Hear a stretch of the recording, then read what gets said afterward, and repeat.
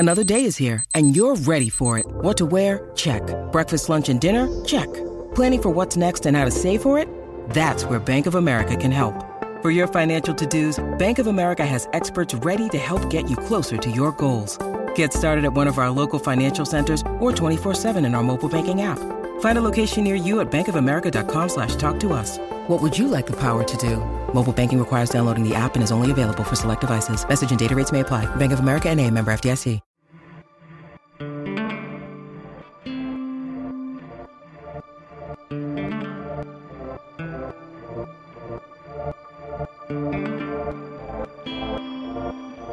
Welcome to Dig, a history podcast.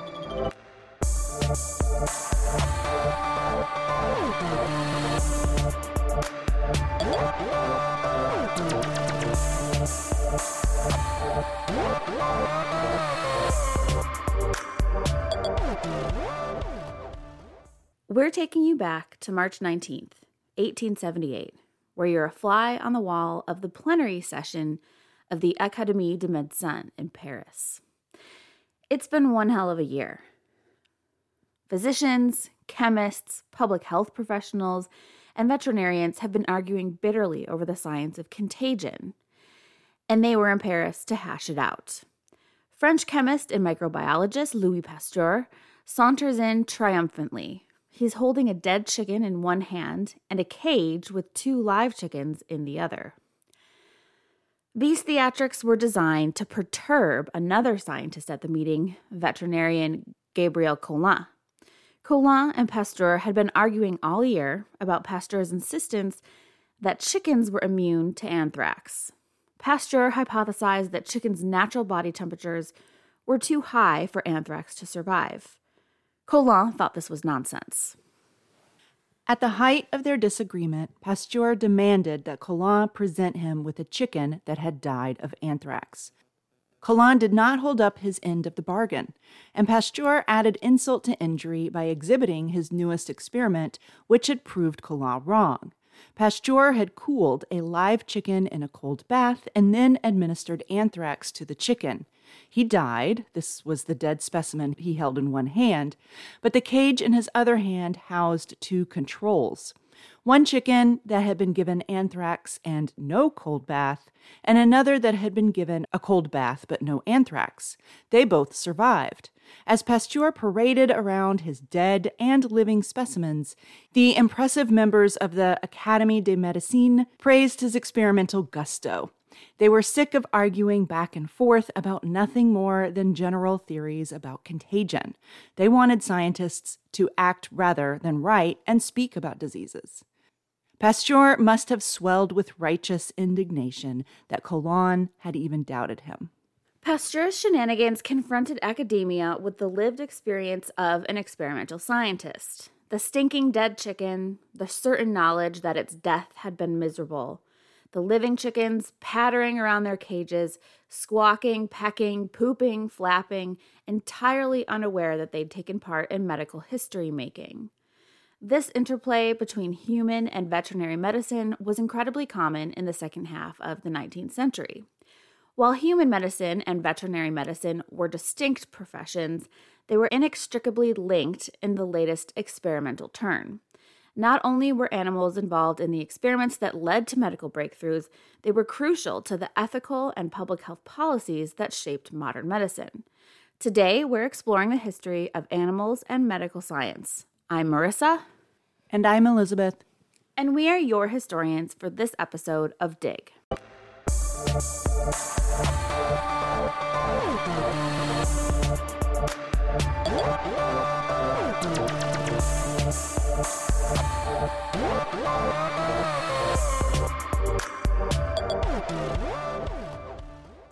Welcome back, listeners. We want to thank you all for subscribing and supporting us over the last 5 years.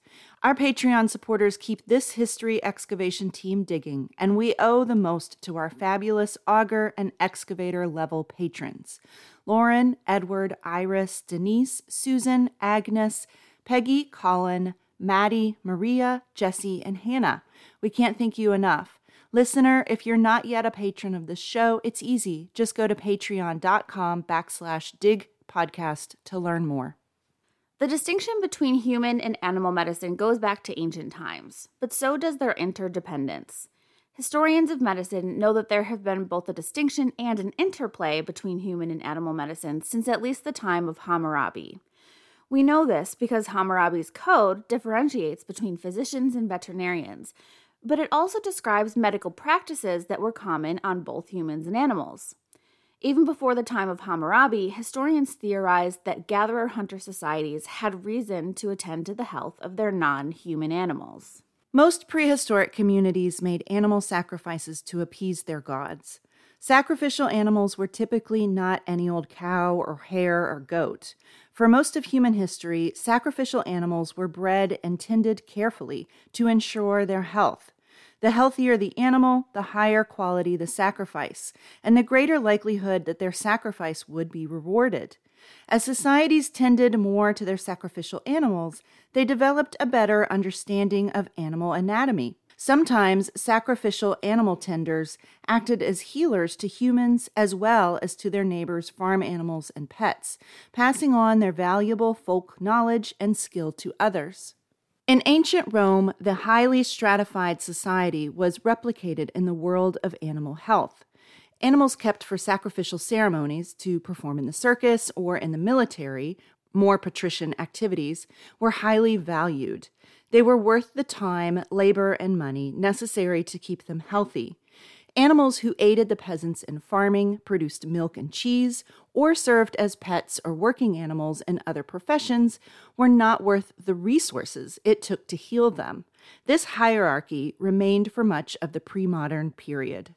In early modern Europe, academic resources were concentrated on military equine medicine and fancy elites. So that's horses in the military and then, aristocrats. While farriers, barbers, and lay doctors treated everyone else, including the peasantry and their pets or working animals. By this point in history, human and animal medicine were similar. There were 3 primary interventions or modes of healing. We've talked about many of these practices before on the show, but I'm not sure we've ever characterized them like this. The first mode is manipulation. So here we're talking obstetrics, castration, wound treatment, simple surgery, bleeding, burning. And another good example would be Otzi, the Iceman, who was discovered recently. He had therapeutic tattoos on his wrists, which were arthritic. So those kinds of things would have been manipulation. In humans, we also saw dental work and advanced bone setting, and that would be included in manipulation as well, but those were less common for animals. The second mode is medicinal, and by this we mean the ingestion of herbs and folk remedies. Medicinal interventions were generally reserved for humans, but wealthy landowners or even peasants who really valued their livestock would seek out these remedies for their animals as well. The third and last intervention is spiritual. Historically, this might include animal sacrifice, incantations, prayer, magic, or ceremonies performed by shamanic healers. Today, this might include Reiki, chakra, crystal healing, confession, etc., etc. I know as contemporary people who are familiar with modern medicine their whole lives, spiritual healing hardly seems like it belongs in the same category as medical science. But for most of human history, manipulation, medicinal remedies, and spiritual healing were used alongside one another. For example, sweat lodges, which may have had both physical and spiritual aspects. Spiritual interventions were used generously on both humans and non-human animals, probably because of their low overhead and presumed availability of spiritual healers in most times and places. Again, animal medicine was generally considered to be a peasant's problem and not worthy of attention from academics until the later 17th or early 18th century. This was all about to change due to 4 factors: the scientific revolution, the Enlightenment, the Rinderpest epidemic, and the discovery of vaccination. Science in the late 17th century was all about empiricism. The first microbe was identified in 1665, though they still had not developed germ theory, so there was no coherent understanding of the mechanisms of contagion, even though most scientists believed that microbes were related to health and disease. During this time, Francis Bacon developed the scientific method, and medical experimentation began to rival traditional academic medicine, which was more reading books. Many of these experiments fused human and animal medicine in new and exciting ways. One example is the practice of vivisection. Vivisection is the process of dissecting live animals or human beings, ostensibly in the interest of scientific discovery. This term was invented in 1709, but the act itself had been taking place for ages. For example, ancient Greeks do experiments on the optic nerve of live animals in an attempt to understand sight and blindness. Vivisection becomes more an issue and becomes a critical aspect of science and medicine in the 17th century, specifically with the work of two scientists, Robert Hooke and William Harvey. Hooke was a classic 17th century scientist, incredibly brilliant and multi-talented. He did research in tons of things: the mechanics of physics, gravity, timekeeping, microscopes, paleontology, astronomy, the workings of the brain, architecture, etc., etc. During one of his experiments, Hooke tried to investigate the mechanics of breathing by cutting off a dog's chest so he could see the lungs working. Without the chest muscles, the lungs could not continue to work, so he ended up forcing a tube down the dog's throat to force air into his lungs. He thought that the investigation was worthwhile, but also felt badly about the dog's suffering. He said, or wrote rather, quote, "I shall hardly be induced to make any further trials of this kind because of the torture of this creature," end quote. So for Hooke, this was going to be a one-time thing. William Harvey, on the other hand, famous for being the person to uncover the workings of the human heart and circulatory system, learned about the ways that the human body worked by examining the bodies of animals. Harvey was the personal physician of King Charles I. Because of his proximity to the king, he had access to the king's stock of deer, so he wouldn't have been tried and hanged for poaching the king's deer. Charles I found his experiments fascinating and important and did what he could to help Harvey in his work. So when the king and his men went on a hunt, they brought home freshly killed deer for Harvey to examine. Though later, Charles I was beheaded himself, putting an end to Harvey's plum position in the royal court. But the knowledge gained from his dissections helped Harvey write two important works, one on the workings of the heart and one on human conception, gestation, and birth. A creepy side note, I think, is that Charles and his men often went hunting during the height of mating season when the deer were making baby deer. And Harvey actually benefited from that, particularly because the king's men would take the doe that had been recently impregnated, and then he could see the physiological changes that were happening in its body. And that became a large part of his work on conception, gestation, and birth. In addition to Hooke and Harvey, scientists like Bernardino Ramazzini began to take interest in occupational diseases. Ramazzini's book, Diseases of Workers, was published in Modena in 1700. This marks the first time that academic medical scientists expressed interest in the old peasant problems faced by the nameless, faceless laborers of the world. This growing interest in occupational health would have a critical impact on human health in the next century. As the 18th century progressed, the Enlightenment transformed medical inquiry. Though the scientific revolution took place in the 17th century, giving birth to the scientific method, it wasn't until the next century, the 18th century, that scientists realized they could apply the scientific method to the study of humans. The Enlightenment, which has various periodizations, but one of the common ones is 1637 to 1789, incrementally shifted the public's understanding of disease and death. In medieval Europe, infectious disease, human suffering, and premature death were usually understood to be providential, meaning God's will. By the 1740s, most people were realizing what scientists had known for decades, that disease and death were preventable and that it was within our grasp to decode life's mysteries, to measure, to study, and to preserve it. These powerful imperatives spawned countless scientific disciplines: epidemiology, anthropology, embryology, just to name a few. Scientific study shifted to a clinical focus, so for the first time, scientists were applying their theoretical education to real people. Post-Enlightenment science understood humans as animals within a large typology of animals. This is thought of as naturalism, rather than as mortal beings in the image of God, which would have been a more biblical understanding. Now, these first two factors were philosophical shifts that changed the way humans viewed the world and their place in it. But there were also two very practical events that tied human and animal medicine together, one medicine. For there was a series of panzootics, or animal pandemics, that plagued Europe during much of the 1700s, rinderpest, anthrax, and hoof and mouth disease. These panzootics were studied by our good friend Ramazzini, the occupational disease guy, between 1709 and 1713.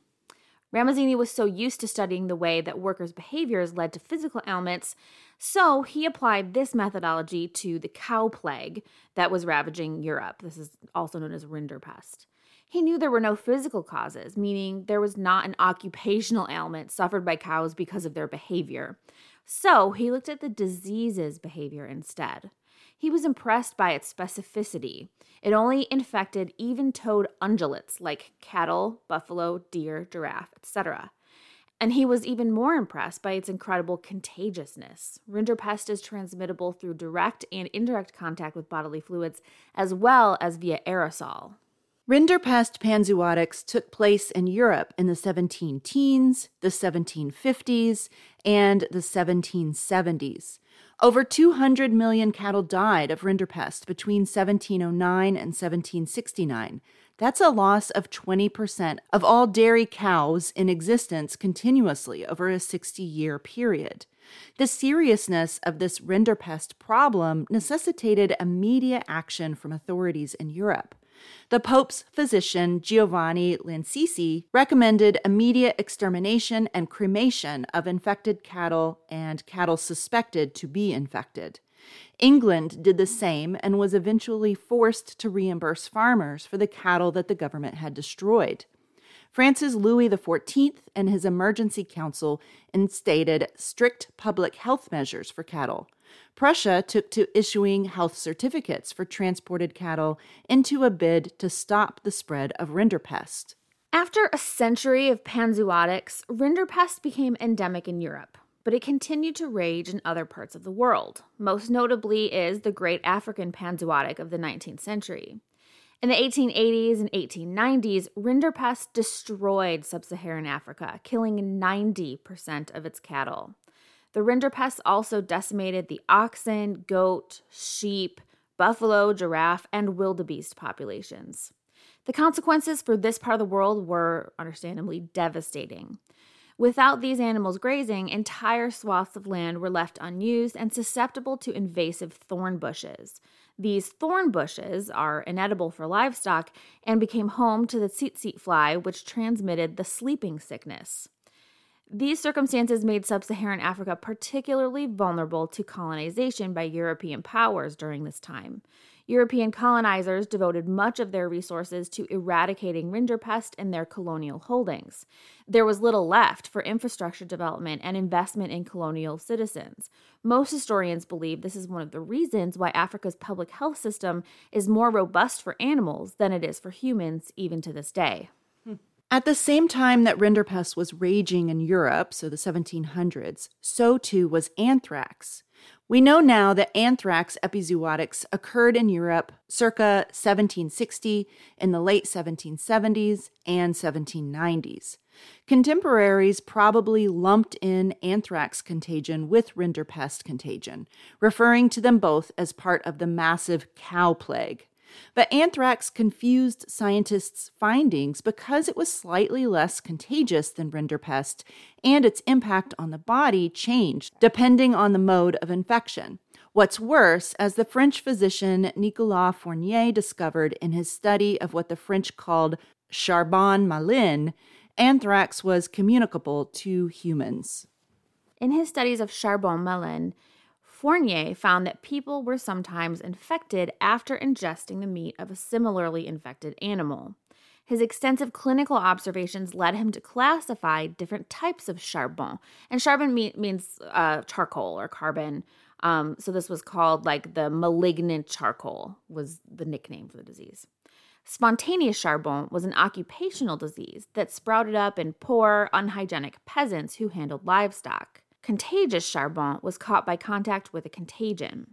Contagious charbon could either be external, so just be kind of lesions on the skin, and then this was survivable, or it could be internal. Internal charbon was always and immediately fatal.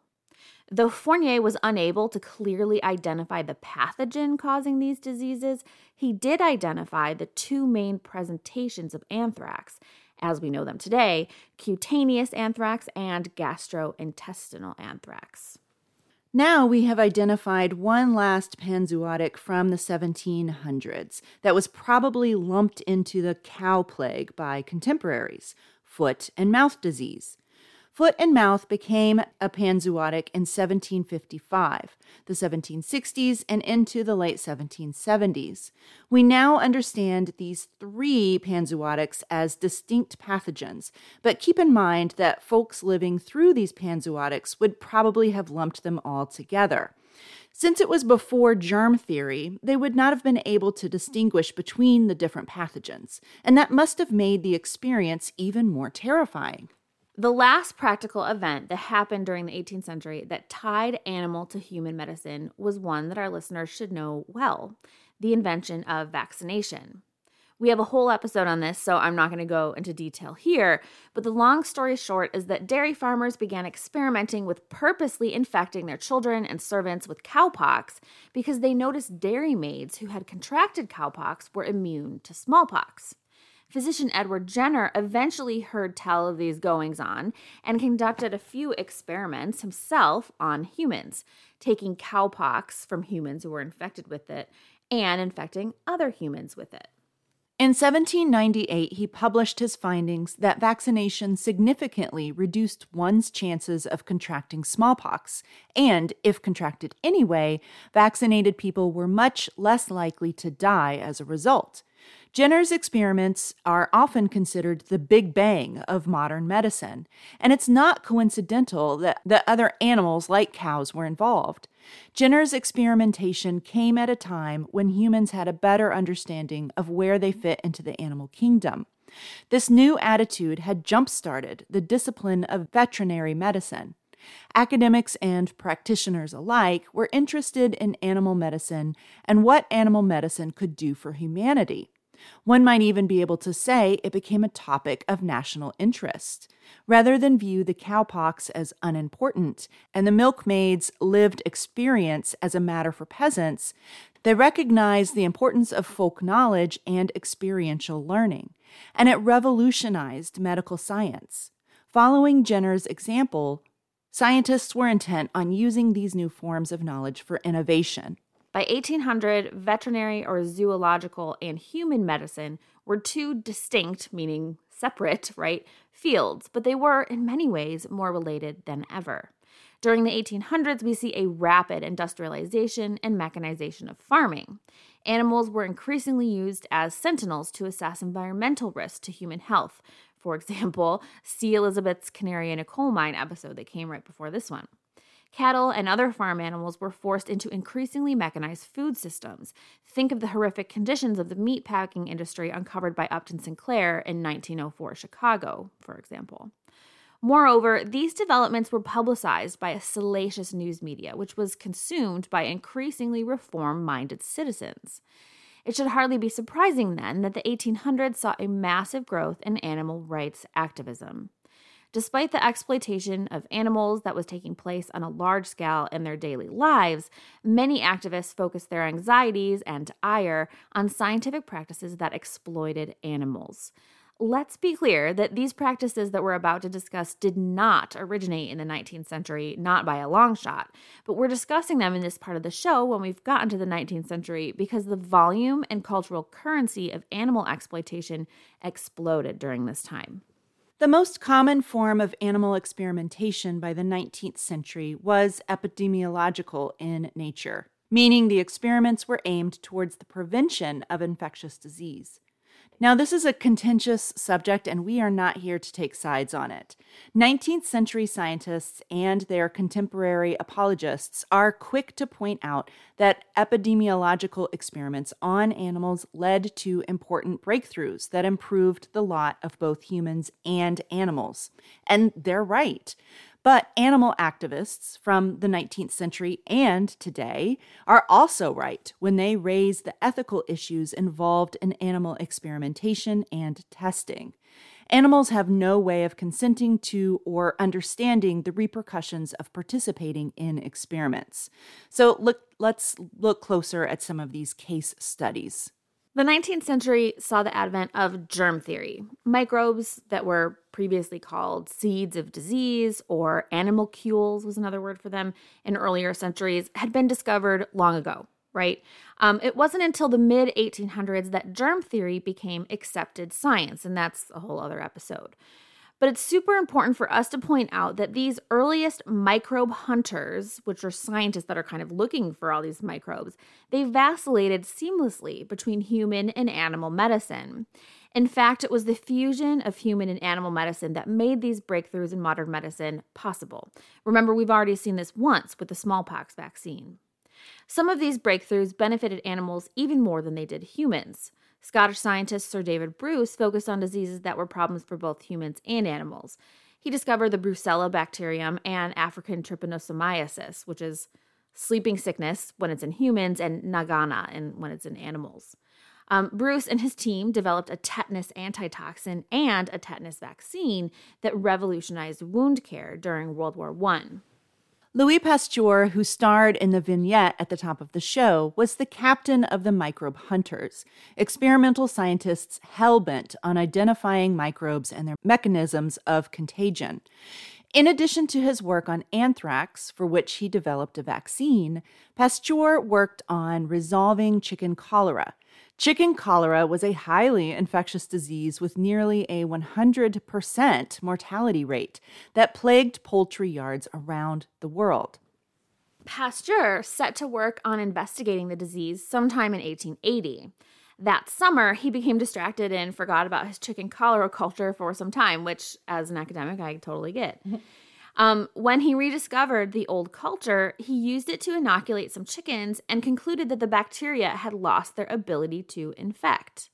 To check this hypothesis, he developed a fresh chicken cholera culture and administered it to the chickens who had gotten the stale culture and to a new set of chickens who hadn't really gotten any cultures yet. The chickens who had been given the old culture fought off the disease while the other set of chickens all died.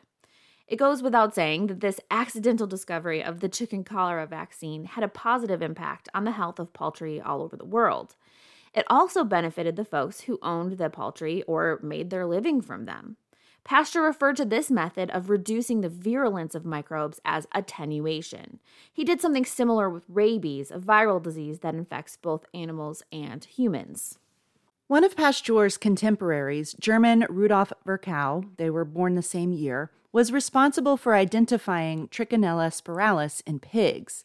His discovery triggered public health measures that improved the lives of both animals and humans. He coined the term zoonosis, which is a disease that can be passed from animals to humans. As a result of this work, Virchow became passionate about the idea that there must be no division between human and animal medicine. Canadian physician and pathologist William Osler continued this work, teaching both medical students and veterinary in Montreal in the 1870s. Osler's work emphasized the importance of comparative pathology and what would become known in the 20th century as one medicine, that is, one medicine for both humans and animals. While the realities of epidemiological animal experiments were unsettling to some, their legitimacy within a one medicine framework was easy for medical scientists to argue. To most folks in the world, it was worth sacrificing some animals if the end result meant that the health of future animals and humans would benefit. But as the 19th century progressed, it became harder and harder for scientists to justify the experiments they did on animals in the quest to better understand animal and human physiology. One practice in particular was responsible for the development of an entire animal rights movement, and it's one we've already mentioned, vivisection. So it's clear from what we discussed earlier that scientists and physicians valued vivisection as an important way to learn about the workings of the body. And of course, even autopsy on human corpses drew strong condemnation, right? So it shouldn't be shocking that vivisection was controversial. Vivisection only became more common with the progression of scientific medicine, particularly in the 19th century, though debates over the appropriate uses intensified at the same time. There were bodies available for autopsy, but only in very limited supply. And of course, there was one major difference, right? They were all dead. At the same time that vivisection was becoming more commonly used by doctors and scientists in the early to mid-19th century, people in both the U.S. and Britain were starting to think very differently about animals. For ages, what we would consider clear cases of cruelty to animals were simply common practice and was generally considered entertainment. Cockfighting, for example, was a very common form of entertainment. And of course, gambling during the 18th century, even for the most dignified planters and gentlemen, cockfighting was just something that all men did. Bear and bull baiting were the entertainment of kings and queens in England for centuries. Of course, it wasn't no holds barred when it came to the treatment of animals. One of the earliest laws we have regulating the treatment of animals comes from Massachusetts, that at the time was a colony in 1640, and they had passed a law making it a crime to drive cattle too hard. It actually mandated that you had to pause to allow animals to rest and get food and water every so often. But these kinds of regulations were usually exceptions to the rule before the 19th century. So, why this sea change in feelings about animals? Though the Second Great Awakening proper is an American story and therefore a little more specific than we want to get in this more general episode, it's worth mentioning because it didn't happen in a vacuum. There was also a period of Christian revival in Great Britain and many other Christian countries around the world. Americans, Britons, continental Europeans, and their colonies were moved by a desire to better the world in the hopes of bringing about the second coming of Christ. This was a desire that affected so many facets of life. For example, it influenced the temperance or anti-alcohol movement, abolitionism. Of course, it's the biggest one, right? Education reforms, improving asylums and poorhouses, etc. There's lots of examples. Some of this energy was also directed into stopping animal cruelty. In Great Britain, religious reformers were able to push for the first animal protection law in 1822, which was focused specifically on protecting cattle, horses, and other farm animals from improper treatment. And the first British animal rights organizations were created in 1824. Part of the initial concerns that were raised by things like cruelty observed cart horses in large cities that would literally be driven to death and would die on the street. And there were some highly publicized cases where these cart horses were put to death by their drivers in the street. Another push for animal rights reform came during a huge fashion trend towards feathers, and feathers were being used in hats and women's hair decorations. And as one might imagine, feathers don't grow on trees. They grow out of birds. And so bird populations were being literally decimated for fashion purposes because people wanted pretty feathers in their hats. And there are really important connections between animal cruelty laws and the many, many other 19th century reforms, especially vegetarianism, and perhaps surprisingly, abolitionism. This is a reminder to American history lovers. Abolition was a transnational movement focused on abolishing slavery worldwide. So what's the connection? And this is a reminder that abolitionists were often racist too, by the way. In the eyes of white reformers, both slaves and animals were the helpless property of their masters, and they were also both easily and often exploited or mistreated by their masters. And again, I just want to pause here to say, keep this idea in your mind because this will come up again. This idea that animals are almost an easy sort of analogy to humans who are in particular conditions. So it's not just slaves. Later on, it becomes white women and children. And it's a way of kind of garnering sympathy for humans, which is really shocking. One would think that it'd be the other way around, that you'd want to compare animals to humans and humanize them to garner sympathy for animals. But here's a fun fact. The Anti-Cruelty to Animals Act came before the Anti-Cruelty to Children Act. suffice it to say that they're connected and one relies on the other. Animals were often used as barometers of behavior in a way that we kind of still do today. If a man was cruel to his horse or his dog, wouldn't he also be cruel to his slaves and maybe to his children or to his wife? And I think that's very much an idea that we still have today, right? That if somebody mistreats, helpless animals under their control, that it's actually an indicator for things like sociopathy. There's some famous examples of this that come up in abolitionist literature. One really famous example comes to us from Uncle Tom's Cabin, of course, the most famous American antebellum novel written by Harriet Beecher Stowe. This really sentimental and romantic kind of novel is intensely popular. It's actually the best-selling novel in the United States, besides the Bible, right? For decades and decades and decades. And there's a scene in the novel where the two main characters, Eliza and George, they're both slaves, and they're discussing this kind of horrific incident that happens with their master. George tells Eliza that he really loved this dog that she had given him named Carlo. And he talks about how this dog was so comforting to him, and it slept with him every night and followed him around, and how he really identified with this dog. It kind of felt like the dog knew all of his kind of daily struggles living as a slave, right? And at one point, he was feeding the dog outside of the kitchen door with some scraps of food that he found, and the master found him and ordered him to kill the dog, because he said, "I'm not here to be feeding, every single one of my slaves' dogs. Like, that's too much for me. I order you to kill him." He told him to tie a stone to his neck and throw him into the pond. So Eliza says, "Oh, George, you didn't do it, did you?" And he says, "Well, I didn't do it, but the master and Tom, another character, pelted the poor creature with stones and they killed him." In that scene, there's also an altercation between George and the master over the treatment of some horses that George stands up to. He kind of stands up for those horses and says, we need to treat these horses better. And he kind of takes the master's ire for that, right? So you can see this connection between the treatment of slaves and the treatment of animals. So as we've alluded to already, animal welfare groups eventually also became advocates for children. There were animal welfare organizations long before there were any child welfare organizations. But in this world, children were supposed to be physically corrected. And also, their upbringing was considered strictly the purview of their parents.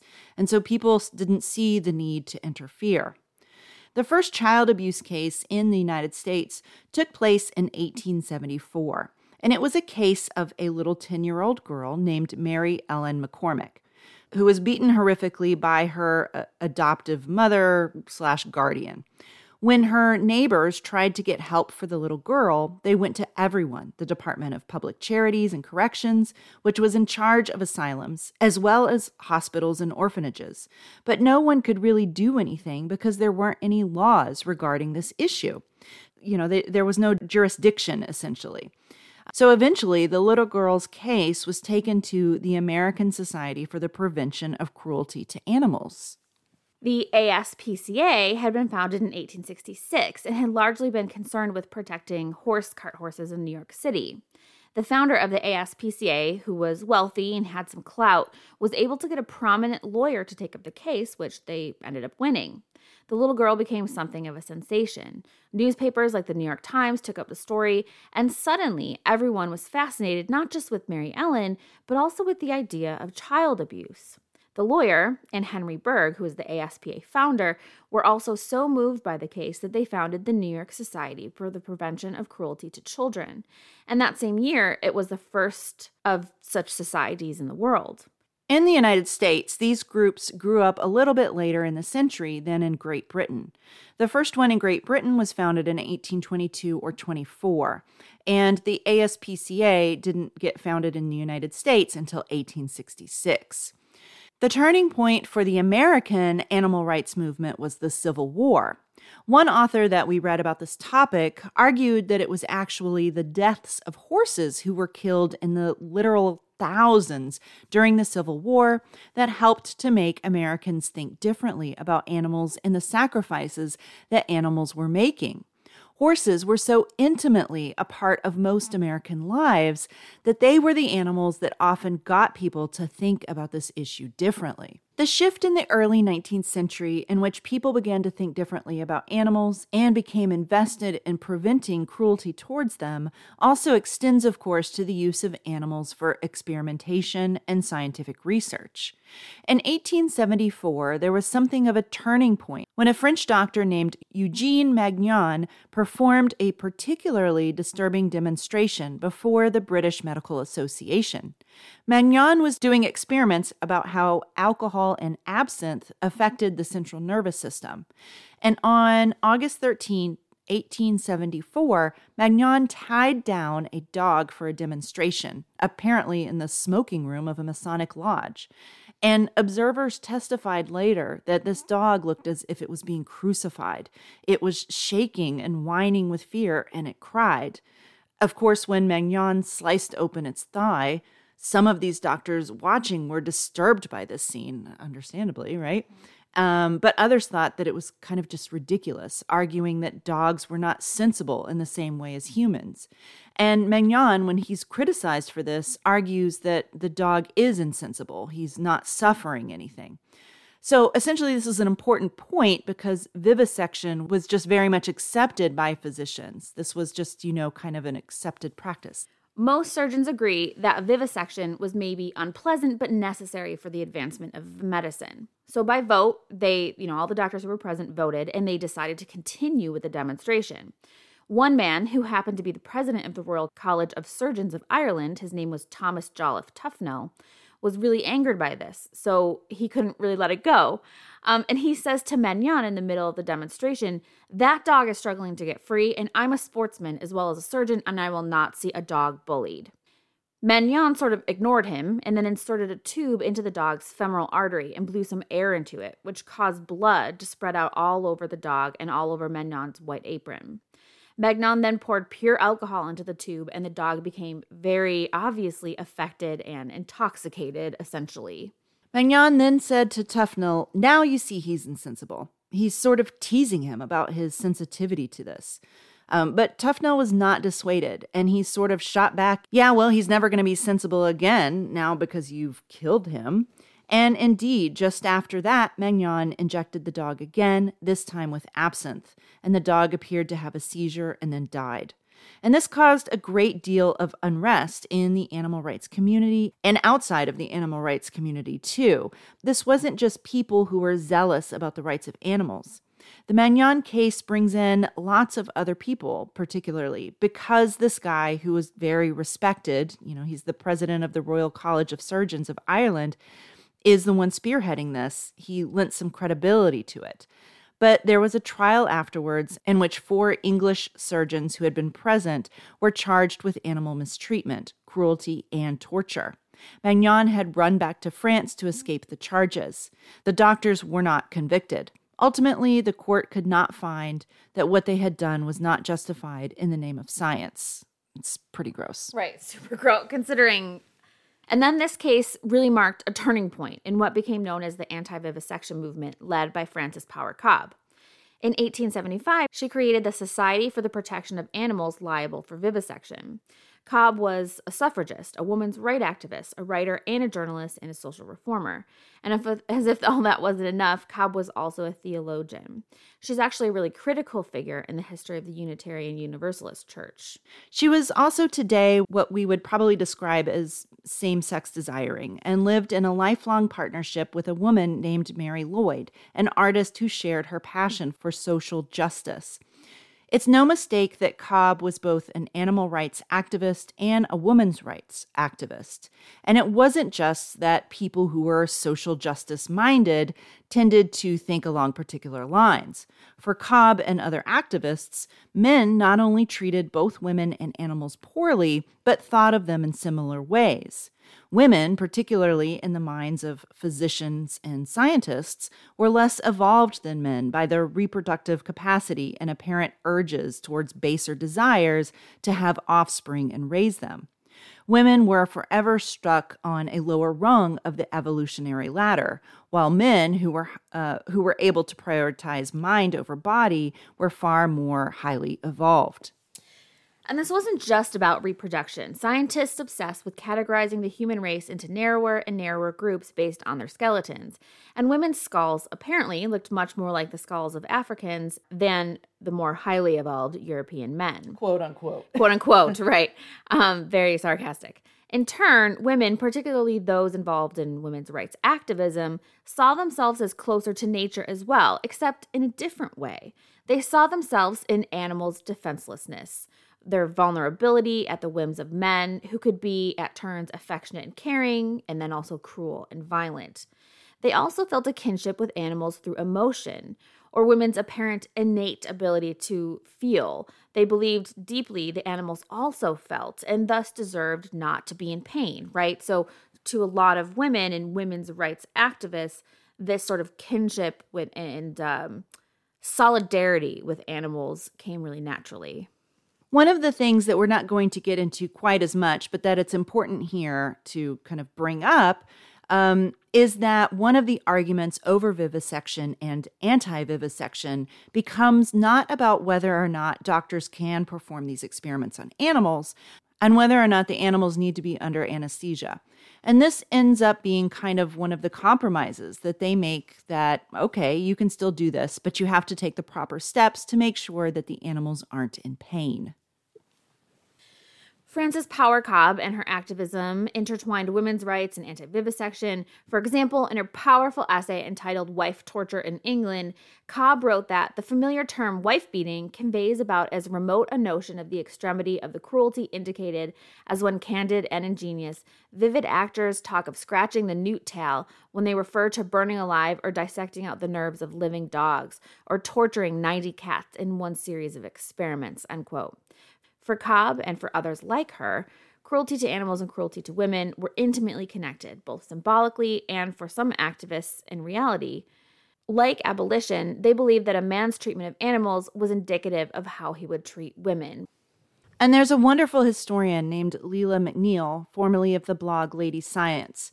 Leila wrote a really fascinating essay for the blog that Dig is very intimately tied to, and Sarah is the executive editor of, called Nursing Cleo. And Leila McNeil's essay was all about the connection between women's rights activism and anti-vivisection. McNeil makes this argument that because women had no voice in the public sphere, they had to turn to alternative venues to express their feelings about violence towards women and animals. For example, the Royal Society for the Protection of Animals was entirely male-run, even though women were very active in that organization. They didn't have a public voice in the organization, and so they turned to other venues, specifically poetry and literature. Anne Bronte, Mary Wollstonecraft, Jane Austen, and Mary Coleridge all used imagery of captured, wounded, or subjugated animals to describe women, specifically birds in cages, which of course is really interesting because Maya Angelou, her most famous book is I Know Why the Caged Bird Sings, right? So she's drawing actually on this much older literary tradition. A powerful example and pointed example comes from a poet named Mary Howitt. Written in 1824, she writes, "Oh, that they had pity, the men we serve so truly. Oh, that they had kindness, the men we love so well. They call us dull and stupid and vicious and unruly, and think not we can suffer, but only would rebel. They brand us, they beat us, they spill our blood like water. We die that they might live, 1,000,000 in a day. Oh, that they had mercy, for in their dens of slaughter they afflict us and affright us and do far worse than slay. We are made to be their servants, we know it and complain not. We bow our necks in meekness, the galling yoke to bear. Their heaviest toil we lighten, the meanest we disdain not. And all their sweat and labor we take a willing share," unquote. And this poem, she's ostensibly talking about animals working alongside men, but you could read it without much effort, I think, to be referring to women. One of the things that's most powerful is when they say, we die that they may live, 1,000,000 in a day. And there's this idea, that the animals are just expendable. And, to me, that sounds a lot like childbirth in the sense that we die that they might live 1 million in a day, right? So it sounds like childbirth, right? Women, they're sort of just, they're making all these sacrifices, raising children, giving birth to children, dying in childbirth so that men can live, right?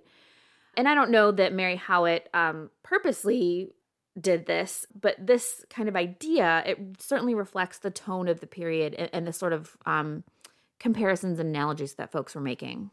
And just to sort of bring this back around to an individual that probably folks might be familiar with is Charles Darwin, right? And he was an anti-vivisection advocate.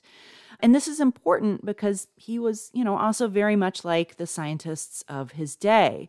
But he was, according to his friends and family, very tender-hearted towards animals and was deeply distressed by stories of the torture of animals at the hands of other scientists. He did believe that sometimes it was necessary for the advancement of science, but that it was too often abused. For example, in his 1871 The Descent of Man, Darwin wrote, quote, "Everyone has heard of the dogs suffering under vivisection, who licked the hand of the operator. This man, unless he has a heart of stone, must have felt remorse to the last hour of his life," end quote. And then a letter that he wrote around the same time, he re-emphasized this point by writing, "You ask about my opinion on vivisection. I quite agree that it is justifiable for real investigations on physiology, but not for mere damnable and detestable curiosity. It is a subject which makes me sick with horror, so I will not say another word about it unless I shall not sleep tonight." So it's clear he had really strong feelings about it, right? And just to interject here, this is another sort of sticking point that he's pointing to in the vivisection, anti-vivisection debate is differentiating between experimentation and demonstration. And what really bothered people about Magnan's case with the dog and the absinthe was that it wasn't experimental. It was a demonstration. And the dog was essentially just a prop in this kind of theatrical thing that was happening. And that's what really drove people crazy about it.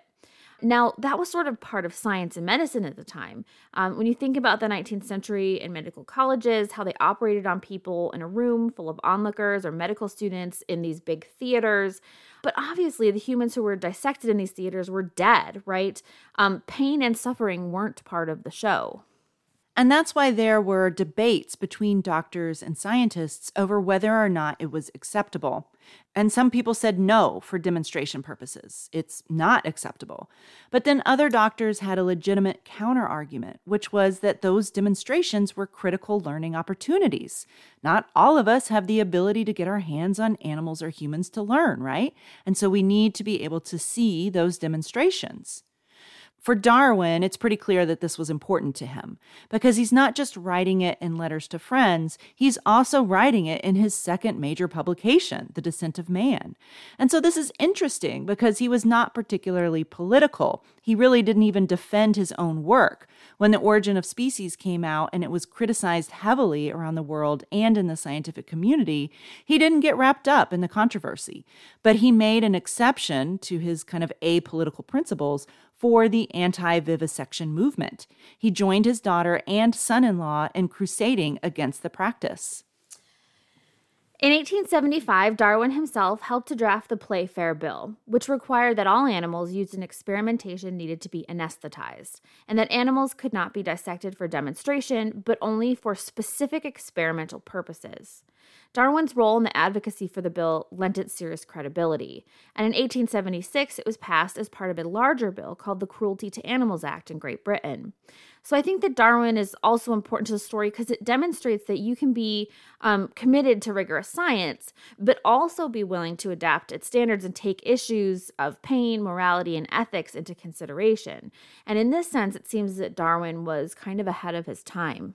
So after that detour into the vivisection and anti-vivisection campaigns that dominated medical ethics in the 19th century, we're now going to bring it back around to the larger purpose of this episode, which is to explore the interwoven nature of human and animal medicine in history. We've arrived at the 20th century, which is a watershed moment in the history of medicine. At this point, many pathogens have been identified, and medical science is becoming increasingly capable of neutralizing the threat of infection. Human anatomy was all but entirely mapped out, and so one might think that animals became less important to medicine than they had been in the past. But of course, you'd be wrong. In some ways, human and animal medicine are more intertwined than ever. In some cases, this is because animal anatomy or epidemiology serves as a fruitful comparison to novel human diseases. For example, in the 1970s, scientist Max Essex launched a huge research project on feline leukemia virus, which is known as FeLV, which is a very common viral infection that damages the immune systems of cats.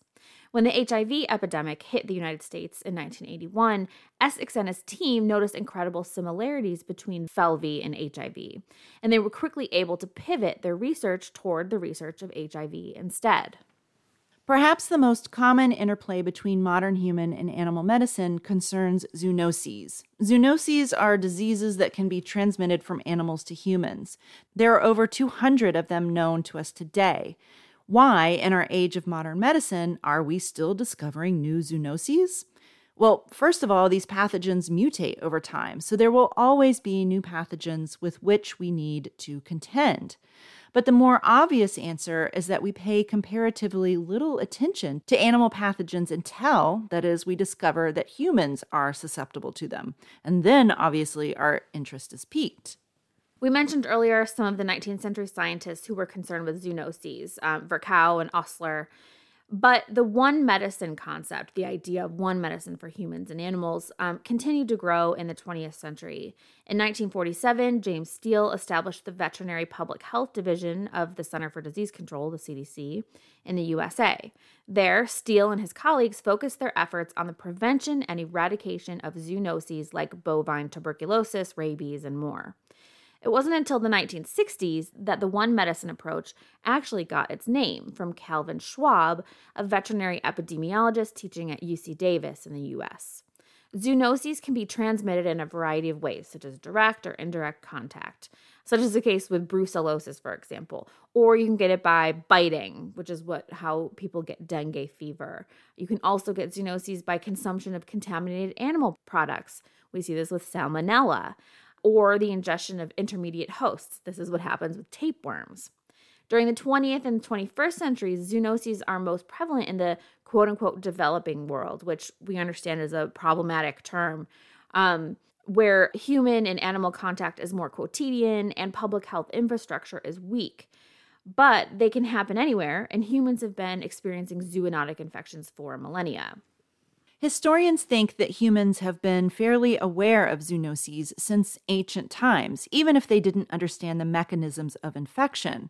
For example, Semitic cultures refrained from eating pork, which we think may have been a way to avoid cysticercosis or trichinosis in a time when refrigeration was not possible. Likewise, some African tribes didn't allow the keeping of dogs in order to reduce the risk of rabies, long before the rabies pathogen was identified.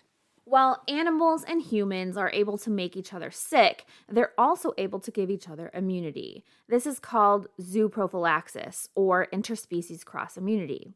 Historically, zooprophylaxis was understood by folk practitioners for decades or even centuries, but they were then later, quote-unquote, discovered by mainstream academic medicine. Such was the case with the cowpox and the smallpox, like we talked about earlier. The same with rinderpest and measles, the same with tuberculosis, same thing with leprosy. In these cases, a human's prolonged exposure to sick animals with similar diseases built up their immunity to the diseases that impacted humans. As scientists have learned about the way zoonoses impact our society, the concept of one medicine continues on, but under the guise of one health. In recent decades, due to the eradication of many of the most dangerous diseases, medical scientists have begun to focus less on infectious disease and more on behavioral health. This is also true in the field of public health for humans and herd health for animals. The integration of human and animal medicine continues in the world of surgery as well. Xenotransplantation, the transplantation, implantation, or infusion of animal cells or tissues into the human body, has saved many human lives. Bovine and porcine heart valves are commonly used to replace dysfunctional human heart valves, for example. Pig skin can also be grafted onto human tissue that's been severely damaged by burns. There are even animal tissues and fluids that are used in the making of modern vaccines, which are then injected into human bodies. There are ethical and safety issues involved in using animal tissues and organs in humans. Some ethical issues are obvious. Animals can't consent to the use of their tissues. But others are less obvious, or at least they don't apply to everyone. One can imagine objections to the use of pig tissues by a kosher Jewish person, or an objection to bovine tissues by Hindu patients, or objections to vaccines by vegans who eschew animal products. Then, of course, there's the issue of disease, and we're still identifying new zoonoses today. COVID-19, anyone? There is evidence that some pathogenic zoonoses remain latent for years, only to flare up at some later date. Are we putting humans at risk for these mysterious infections? Still, medical scientists argue that it's only a matter of time before xenotransplantation becomes the norm. The COVID-19 pandemic, COVID-19 is a zoonotic disease, right, reinforced the need for a One Health approach among the scientific community. Even with all the medical advancements we've made in the 21st century, humans were still vulnerable to a pandemic zoonotic disease. While the integration of human and animal medicine has a long history, it appears it will continue to be a concept that we'll need to contend with today and in the future. So this gives you some things to think about now in our sort of post-pandemic world, right? Thanks for joining us. If you need transcripts or show notes, you can go to digpodcast.org. Please also check out our Patreon, patreon.com/digpodcast. You can go there to support our show. We also have merch, and we have a Facebook group called the Dig History Pod Squad, where we just kind of share memes and interesting history things that we discover. You're welcome to ask to join that, and I will add you. And thank you for listening to this series on animals. Have a good one. Bye, thanks. With a nearly 1,000% mortality rate that plagued poultry. Why did I say that? The Rinderpest oh my God. Why can't I say it itself? Trichinalia spiralis in pig. Published in Moderna in 1700. Modena. Diseases of work. Over 2 million cattle died of 200 million. The Pope's physician, but whether or not the animals need to be anesthetized. And whether or not the animals need to be anesthetized. Just say be under anesthesia. Say that. And whether or not. Woo, Nelly.